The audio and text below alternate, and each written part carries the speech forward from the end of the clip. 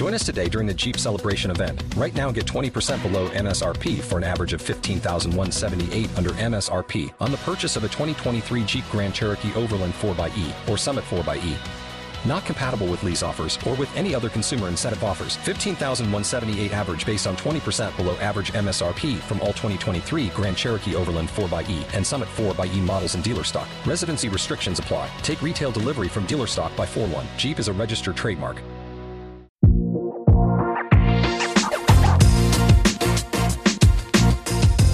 Behind the Knife, the surgery podcast. Relevant and engaging content designed to help you dominate the day.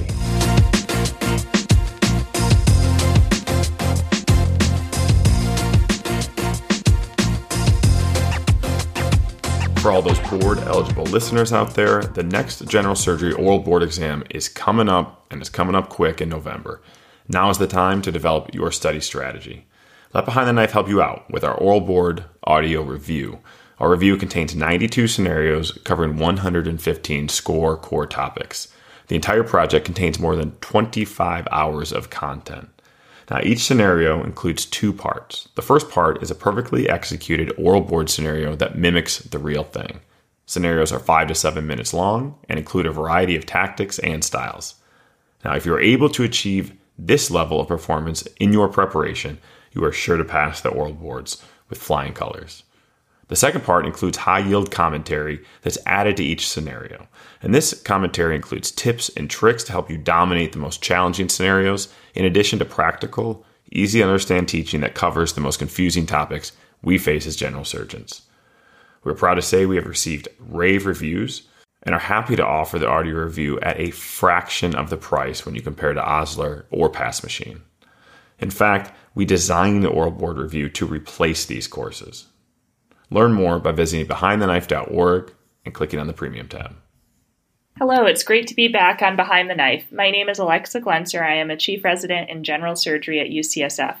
Today, our Breast Surgical Oncology group will discuss the management of ductal carcinoma in situ, or DCIS, which has been evolving recently. The standard of care approach is surgical resection with adjuvant endocrine therapy for patients with hormone receptor-positive disease. However, there are large randomized controlled trials of active surveillance as a strategy for select low-risk patients, and on the opposite end of the spectrum, immunotherapy is being tested in clinical trials for select high-risk patients. We will discuss the evidence supporting our current management and what changes we may anticipate for the future. We'll divide the podcast into two different segments. The first segment will be a discussion with Drs. Alvarado and Mukhtar, breast surgical oncologists at UCSF, who have helped me to create our prior breast-focused BTK episodes. I will then interview Dr. Laura Esserman, professor of surgery at UCSF and director of the Breast Care Center. She is responsible for developing multiple clinical trials that have transformed our approach to neoadjuvant therapy in women with invasive breast cancer. Today, though, we will interview her about her approach to DCIS. But to get started, let's have a discussion about our current paradigm in approaching the management of DCIS. Dr. Mukhtar, we have a variety of listeners out there, ranging from medical students or even pre-medical students up through faculty members. To get us started, can you just tell me about what defines DCIS and what is it in relation to invasive breast cancer? Yes, I would be happy to. So I will start with the basics. So the breast contains ducts and glands, and these are surrounded by connective tissue, stroma, fibroblasts, adipocytes, and this is where blood vessels and lymphatic vessels run. Inside the ducts and glands, there's a lining of cells called epithelial cells, and these are the cells that can become carcinoma cells. If these cells become carcinoma cells but are contained by the basement membrane, we call these carcinoma in situ. And these cells have no access to blood vessels and lymphatic vessels and therefore cannot spread beyond the breast. This is in contrast to if the carcinoma cell develops the ability to break through the basement membrane and invade into the connective tissue or stroma of the breast, that is where we would make the diagnosis of invasive carcinoma. I will just add that DCIS perhaps in the past was thought to be a homogeneous growth in the breast, but we know now that there are different types of DCIS, and DCIS can be characterized by how abnormal its nucleus looks under the microscope. So that would be grade, and that would go from 1 to 3, with 1 being the lowest or closest to normal appearing, and 3 being the highest or farthest from normal. We also look for expression of estrogen and progesterone receptors, and DCIS can be ER positive or negative, and similarly PR positive or negative. DCIS can have the presence of necrotic material, what a pathologist might refer to as cometonecrosis, and that would be associated with a type of DCIS that would be considered more aggressive. And DCIS can be palpable or not palpable. So this can impact the way that DCIS is diagnosed, with palpable DCIS perhaps having a higher likelihood of progressing to invasive cancer, and non-palpable DCIS being more likely to be diagnosed based on screening mammography. And we do know that when screening mammography is introduced, we do know that the incidence of DCIS does go up, and this is part of what has led to some of the controversy in the way that DCIS is currently managed. Great. Thank you so much. And I'll turn to Dr. Alvarado, discuss a hypothetical patient. You have a 60-year-old woman who's been sent to see you in breast surgical oncology clinic. She underwent a routine screening mammography, had calcifications noted on the screening mammo, had a diagnostic mammo core biopsy done that reveals intermediate grade DCIS.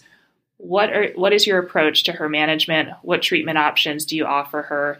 Is there any adjuvant therapy that you would incorporate following surgical resection? Sure.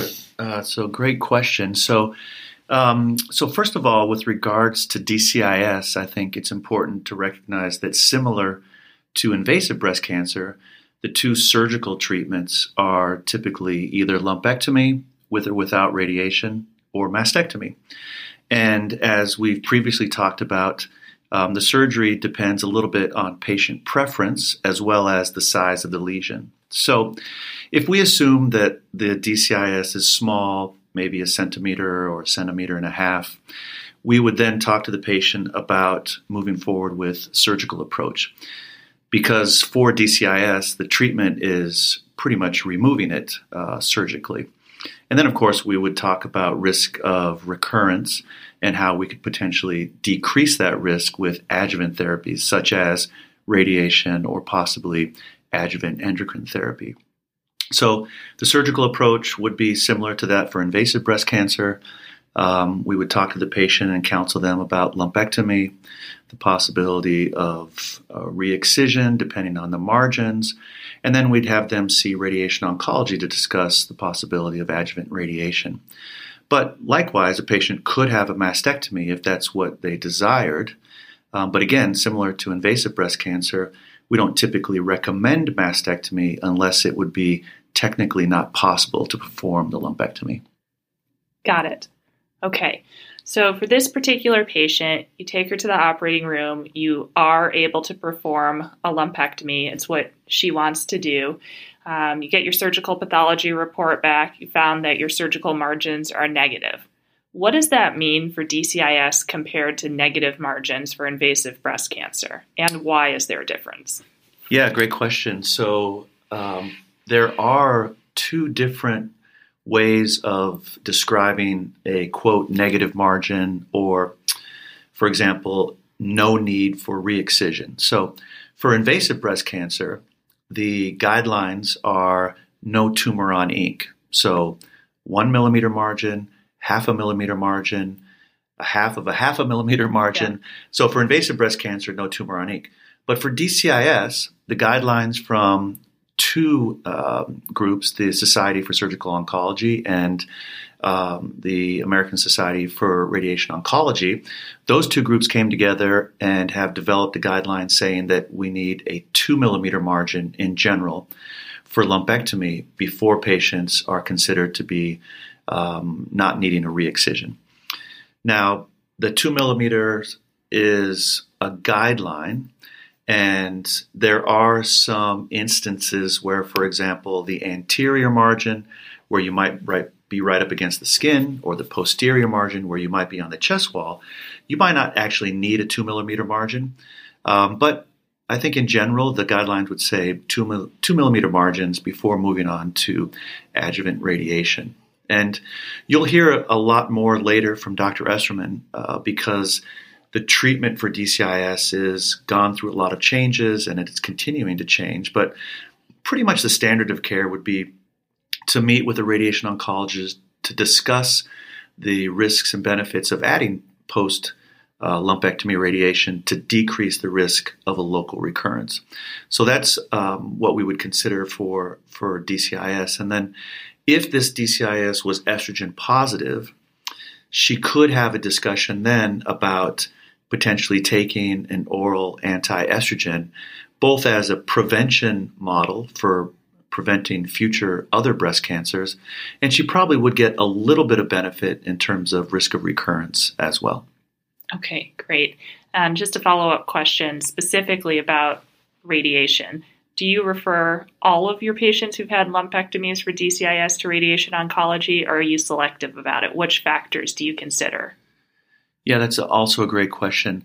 I think, in our group, in our institution, we've been moving into other treatments for DCIS, looking at risk, looking at benefit of radiation. So our group, myself, Dr. Mukhtar, and our partners are really good at kind of ordering different tests to look at kind of baseline risk to get a better idea of individualized risk. And I know Dr. Mukhtar will talk a little bit about that in a second.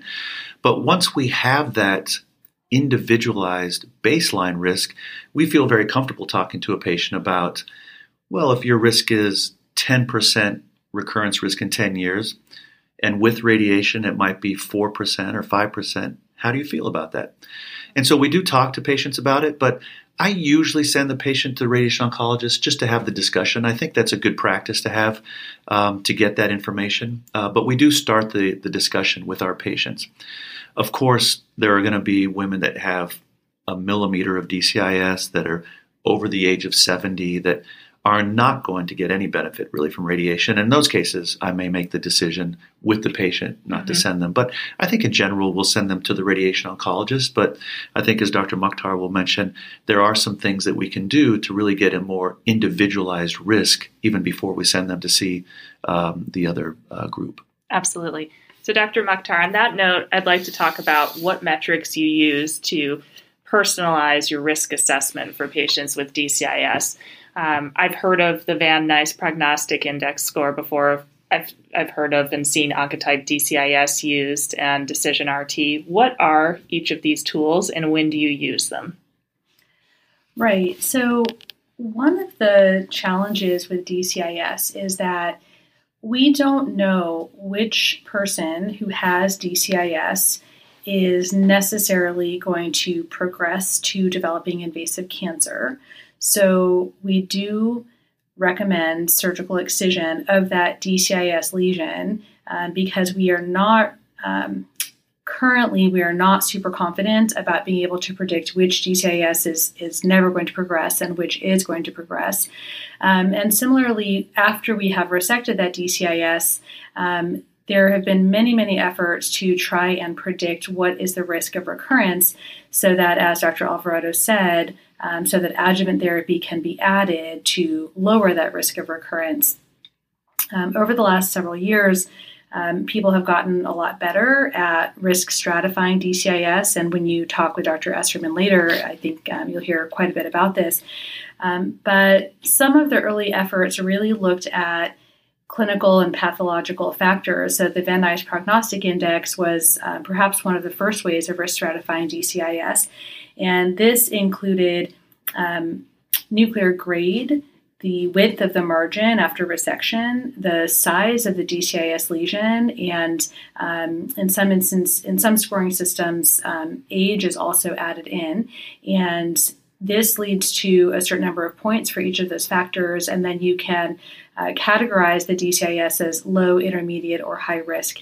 And traditionally, people would think about the low risk cases perhaps being adequately treated with lumpectomy alone, the intermediate ones perhaps needing to add adjuvant radiation or perhaps doing a mastectomy instead of breast conservation, and then the high risk DCIS lesions having a high risk of recurrence regardless of whether or not you do breast conservation versus mastectomy.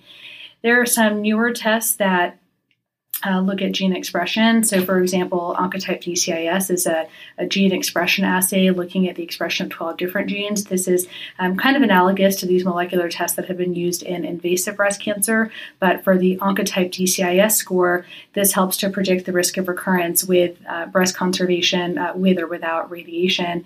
And as you mentioned, there's also a test called Decision RT, which looks at some protein expression by immunohistochemistry in combination with other clinical features to try and risk stratify so that patients can decide whether or not they want to add radiation. Okay, great. And then one final question that I have is about sentinel lymph node biopsies in patients with DCIS. When do we do these, if at all? And why do we do sentinel node biopsies in patients with DCIS, Dr. Mukhtar? So this is a very good question. So I would say that if someone has DCIS, you do not need to do a sentinel lymph node biopsy. Now, here's the problem. The problem is that most of the time, DCIS is diagnosed with a core needle biopsy. In some instances, when you excise that lesion on the surgical pathology, you find that actually there was already an invasive cancer there, and the original core needle biopsy was perhaps not the true diagnosis. So this risk of upgrade to invasive malignancy on final pathology occurs roughly 10% of the time when someone is diagnosed with DCIS based on a core needle biopsy. If someone has had a lumpectomy and you find out on final pathology that there was invasive cancer, you can always go back to the operating room and perform a sentinel node biopsy at that time. But if someone has had a mastectomy, it's much harder to find that sentinel node once the breast has been removed. So if you're doing a mastectomy for DCIS, it is recommended to go ahead and do a sentinel node biopsy just in case the final pathology shows that there was invasion. Fantastic. Thank you both so much. Thank you. As a special feature of this podcast, we are thrilled to introduce our guest speaker, Dr. Laura Esserman. Dr. Esserman is a renowned breast surgical oncologist, director of the UCSF Breast Care Center, and co-leader of the UCSF Breast Oncology Program. She is a professor in both the departments of surgery and radiology. She leads several innovative multi-center trials, including the I-SPY2 adaptive platform trial for stage 2 and 3 high-risk breast cancer, and the Wisdom personalized screening trial. The hallmark of these trials is to find ways to harness biology and early endpoints, i.e. changing the order of treatments to learn faster and to get patients better treatments that are both more effective and less toxic, more for those who need it and less for those who don't. I've asked her to speak on the BTK podcast about DCIS because she has worked tirelessly to refine our management of these patients. She's maintained a registry of patients with DCIS who've elected not to initially pursue surgical resection. Instead, they've participated in active surveillance consisting of endocrine therapy and serial breast MRI. For patients with high-risk DCIS, she has designed a study of neoadjuvant intralesional pembrolizumab and an mRNA-based drug that encodes multiple cytokines to stimulate the tumor immune microenvironment. I've worked with Dr. Esserman over the past 12 years at various stages of my career, and I had the opportunity to spend my 2 dedicated residency research years working on these exciting DCIS studies, which have taught me about the ways in which the immune system regulates or fails to regulate pre-malignant lesions and the role it plays in the development of specific tumors. This is what will transform treatment and prevention, and this work will be the focus of today's conversation. Dr. Esserman, welcome to Behind the Knife. Thank you so much, Alexa. It's so nice to be here. So as we know, DCIS is a non-obligate precursor of invasive breast cancer, meaning that it can become invasive disease, but that not everyone diagnosed with DCIS will develop breast cancer. DCIS is biologically heterogeneous. However, our current standard of care treatment approach, consisting of surgery, possible radiation, endocrine therapy for those with hormone receptor positive disease, applies a singular approach to every patient. Why is this the case, and how can we improve? Well, I think that, DCIS largely is a disease that surfaced because of screening. Prior to screening, maybe 3% of all cancers detected were DCIS. After the advent of screening, especially after over 60% of the population was screened, it now constitutes 25% of all cases detected. And so this could be either that we are finding these early lesions, or that we're identifying disease that's surfacing that never would have come to clinical attention. And if you just take it out, you don't know which. And I think one piece of evidence is that after a couple of decades of taking out 60,000 cases of DCIS, the invasive cancer rates have not dropped. That's in distinction to what we see in cervical cancer when we were taking out the precursor lesions. And it makes you think, well, maybe we've got the wrong precursor lesion. So I think there's no getting around the fact that some of these cases are never going to progress. I think what happens is maybe you see a case or two where it has progressed, and then everyone gets nervous and everyone thinks, oh, it's DCIS, it's cancer, let's get it out. And I've done my job and everybody's happy. But the person who has the treatment and maybe has a scar on their breast, or they feel deformed and they've had radiation, or maybe, and then they get cancer, an invasive cancer down the road, are very frustrated. And people, the women themselves who read the literature, especially people with an engineering background, they find this very illogical. And people are very frustrated. And not everybody wants to rush off and do something. I think it's just really important to say that if you do the same thing over and over again, there's no opportunity to learn or change. And for sure, DCIS is not an emergency. If you do nothing for months, it's not going to hurt you. And if you gave someone endocrine therapy for several months, we do this in invasive cancer. It's not an emergency. If you don't give yourself a chance to learn and figure out who's got disease that's going to progress or not, you will never learn and you will never advance. And for me, in most of the studies I've done, imaging is a catalyst. MRI imaging, because of its ability to look at both dynamic background changes and to look over time, is, I think, a really important catalyst to learn. Thank you. So you didn't say it explicitly, but I know that you were thinking about active surveillance of DCIS, which is a controversial topic. Given that the upgrade rate to microinvasive breast cancer at the time of DCIS surgical resection may be as high as 20%, why do you believe that active surveillance is a safe treatment option? And should there be eligibility criteria that determine who can enroll in active surveillance studies? For example, in the 3 large RCTs currently being conducted to study active surveillance of DCIS, this is the COMET trial in the United States and the LORD and LORIS trials in Europe. All patients enrolled must be greater than 45 years old and have low-grade, screen-detected, and non-palpable disease. Do you think that these criteria should always be applied, or is there something better that we can do? Well, I don't think there's any harm in waiting 3 months for anybody. If someone came into me with a 4-centimeter invasive cancer that was hormone positive and molecularly low risk, the standard treatment for them could entail 3 to 6 months of endocrine therapy. So if it's safe for someone with invasive cancer, how is it not safe for somebody who has DCIS? I find that illogical thinking. And I think it's really important that if you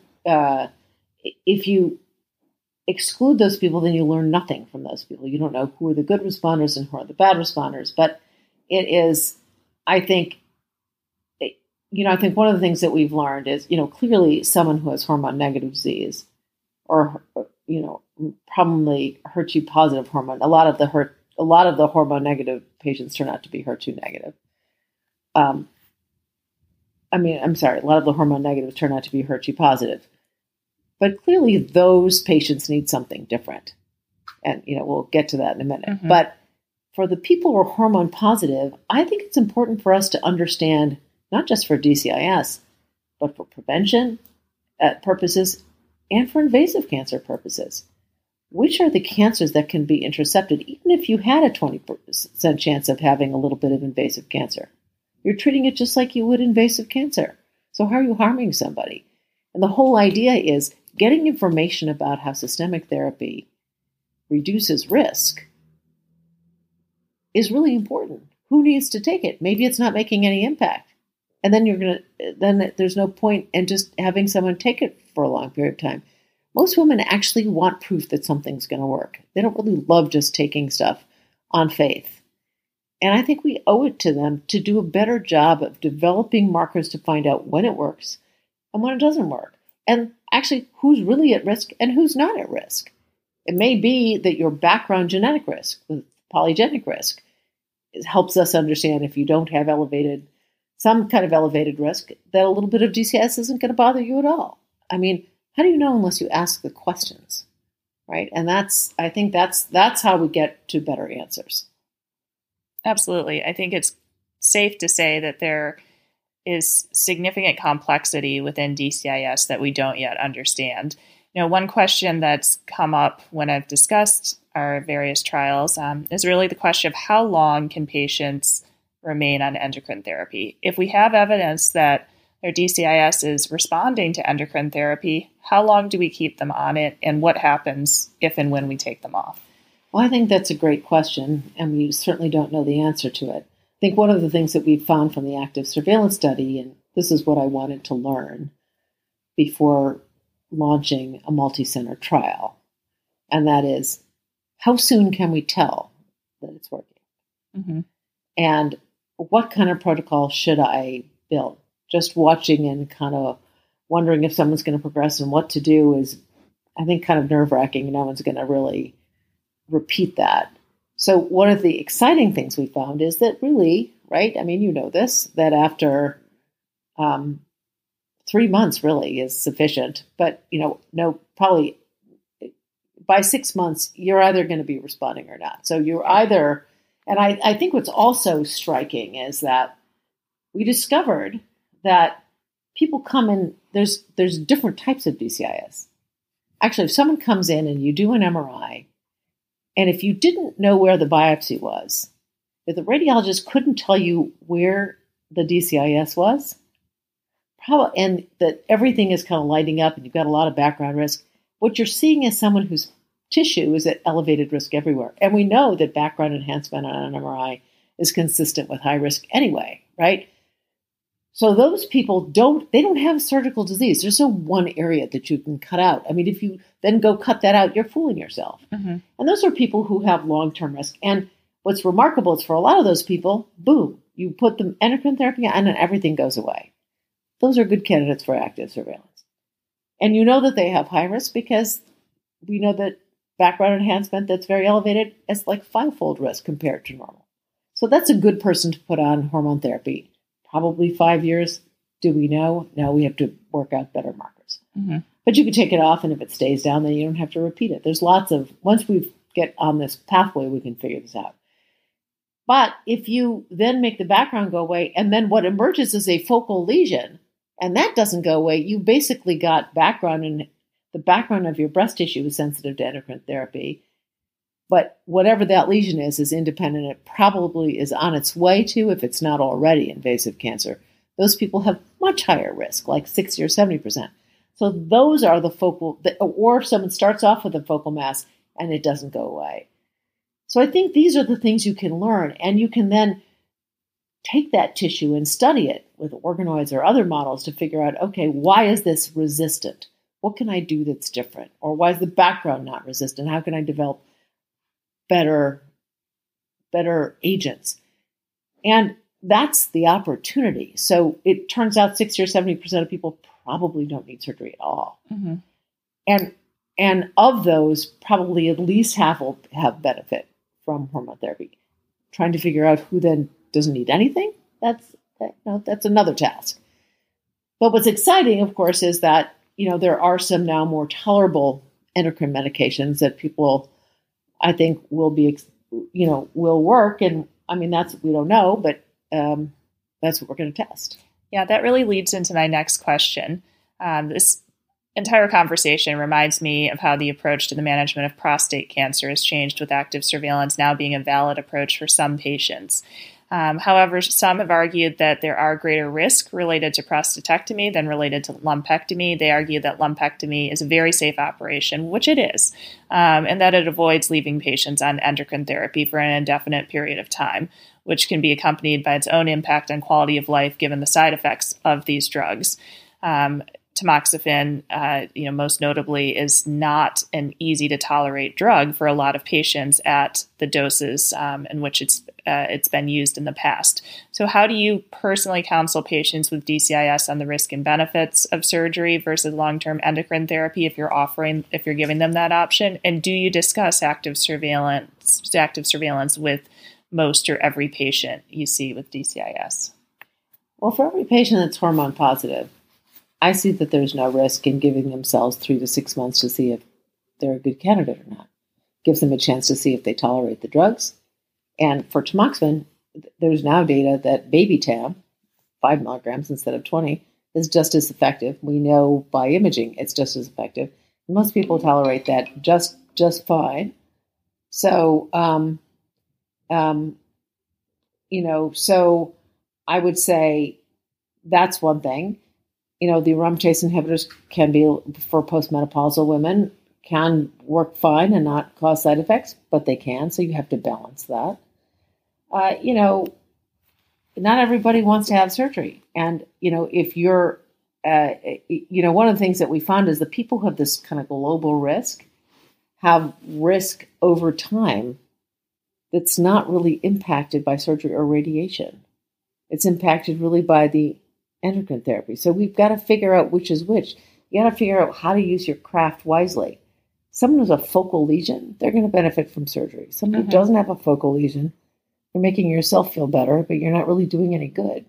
We have to learn to recognize that. Okay. So I'm just going to change topics because we've really only scratched the surface of the complexity of DCIS, talking about patients for whom active surveillance with endocrine therapy may be the best approach. What about patients with high-risk biology?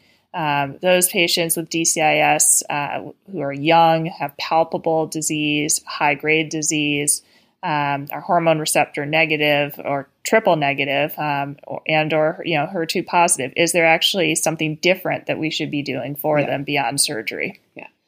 So first, I would say that once you get an idea, then you can learn to spread it. So one of the things that we're doing is this. For the hormone positive patients, we're going to do a big multi-center study called DCIS Recast or Recast DCIS, try and sort out what are the suitable conditions reevaluate the conditions for active surveillance that are suitable. In prostate cancer, when people had the courage to do it, 98% of people were still alive with that disease 10 years later. So if you don't have the courage to do things, you're never going to find out. And, the vast majority, we're still over 50% of people are getting mastectomies. This is not a trivial thing to do to somebody, especially if you don't need it, and especially if it's not going to benefit you very much. For the very big cancers that are high risk, what I think is remarkable about it, what's interesting about the biology, you have to ask, how does something, we used to think, wow, these are the bad DCIS. But if you compare a 5 centimeter DCIS to a 5 centimeter invasive triple negative breast cancer, they're vastly different. One has almost no risk and one has a ton of risk. Mm-hmm. Same thing for HER2 disease. One's lethal and the other's not. So you can say, wow, the body's almost figured it out. It's almost got it together to keep things there. And I think what we've learned is what's doing that are these immune infiltrates. Mm-hmm. If you have large palpable DCIS, you're likely to have a lot of T cells infiltrating. And we know that that's associated now from our work with less of a chance of going on to invasive disease, which is very interesting. If you leave them there, many of these people will go on to bad disease. And it's like you've got that window. But it made me think, wow, the body is working so hard. What if we could just turn it on and add in just the right combination of things? Take the brakes off the immune system. We tried that with pembrolizumab alone, directly injecting it into the tumor. Brought in a lot of T cells, but they still couldn't get across the moat. And so now we've got this combination with, these cytokines, and then we're to bring all these together. And we have found, and these now we're just starting this combination and starting to see some very exciting results and watching things go away. Now it's not trivial. It makes people sick. Any of these kind of immune system things gives you muscle aches and fatigue, whatever. But if this really does work and could make things go away, that would be super exciting. But again, if you don't try anything new, nothing, you're never going to get a different result. So it is really, my feeling is that if you really work to understand the biology of the disease you're treating, and DCIS is just as heterogeneous as invasive cancer. And we don't treat all breast cancers the same. And there are some cancers that are super low risk that don't need much therapy at all either. Mm-hmm. And the endocrine therapy, endocrine-driven tumors are not primarily driven by the immune system. But these HER2 positive and triple negative DCIS, the reason why they're still DCIS is because they have this immune infiltrate. And that finally was the catalyst to say, aha, we just have to push it over the edge, and we can train the body to destroy it. So that's my theory. We're putting it into practice. Stay tuned. Come and talk to me next year, and I'll tell you if it works. Excellent. Dr. Russwurman, thank you so much for spending the time with us today. Oh, thanks so much for having me, Alexa.